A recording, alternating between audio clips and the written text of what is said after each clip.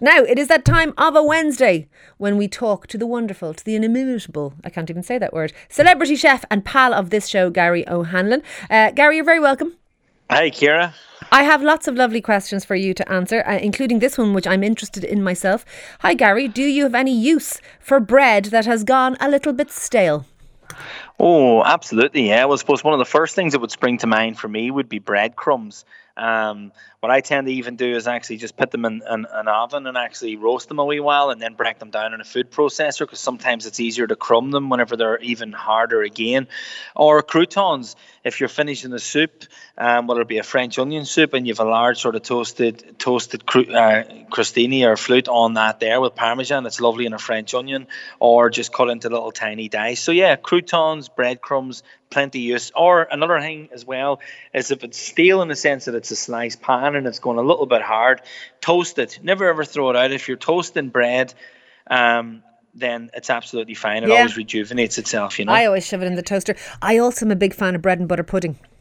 Oh, aye, good call too. Absolutely, yeah. So the key thing is just to make sure, sometimes like a sliced pan, if that's what it is, you know what I mean? Like, after a certain amount of days, it might go a wee bit, like just make sure that there's no mold. And I mean, there's a difference in stale and going off, you know what I mean? Because if it's bright blue and dusty, that's not. Yeah. It's not like blue cheese. Blue cheese is fine, blue bread, not so fine. Our heads go the same places. Come here to me. Somebody wants to know, does Gary have a perfect winter warmer soup recipe? I'd like to know the answer to this too.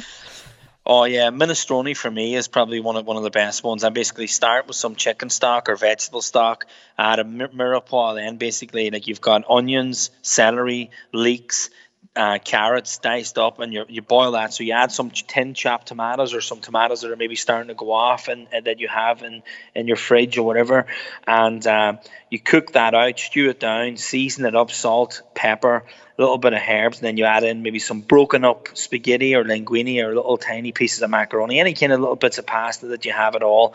Generally spaghetti would have been the traditional one, but as I say, whatever's there, I would use it. And it's a really chunky, heavy, beautiful soup at this time of year. And as they say in the countryside, there's eating and drinking and that type of soup. So anything brothy is really, really good.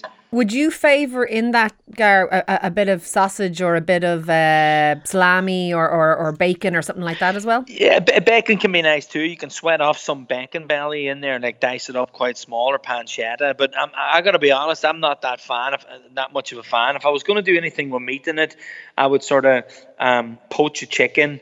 I'd rip the meat off the chicken and then do like the same with the carrots, the onions, the celery, the leek, and then some barley and some maybe split peas in there. And then when it's almost finished, feed back in your pulled, ripped up chicken, whole chicken, and that's a beautiful way of eating it. But I'm not mad about the bacon, but a lot of people would like that. And chorizo is a good call if you're going to use it. Diced Cubine chorizo would be beautiful in that, you know.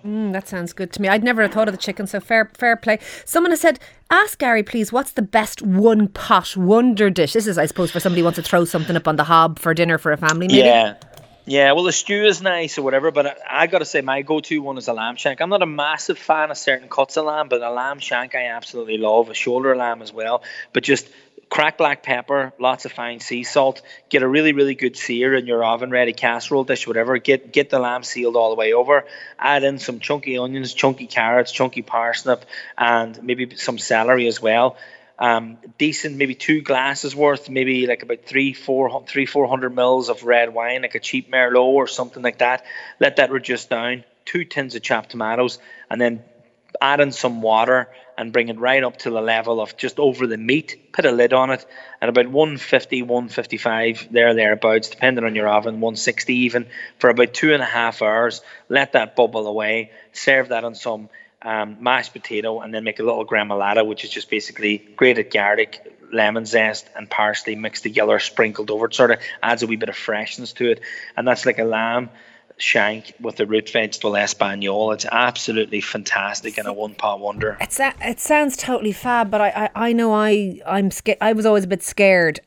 Last question for you, and we're up against a time, was how do I get flavour into a risotto?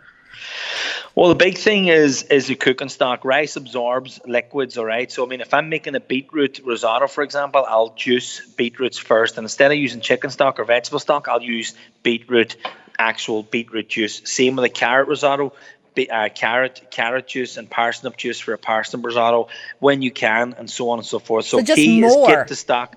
You got to get the stock right, because the rice grain is going to, the carnaroli or the arborio rice is going to soak up the stock. So if the stock doesn't have flavour, the rice will never have flavour. So get the cooking liquor right, and you get the rice right. That's great advice. Look, thank you for that, Gary. I'll talk to you soon. That is Gary O'Hanlon there, who I just think is brilliant. I'm afraid, though, we are out of time, and I could have kept going on electric vehicles, or indeed lots of very poignant stuff coming in on eating disorders. We'll come back to it again, lads. We will, I promise you, because I think it's a great thing to air the light of day to. But my thanks as ever to Michael Quilligan on sound, to Claire Darmody, Emma Cawley and Ross Leahy. We'll be back at 12 o'clock tomorrow at Lunchtime Live. But from me, Ciara, have a great day. Thank you for listening. Thank you for talking.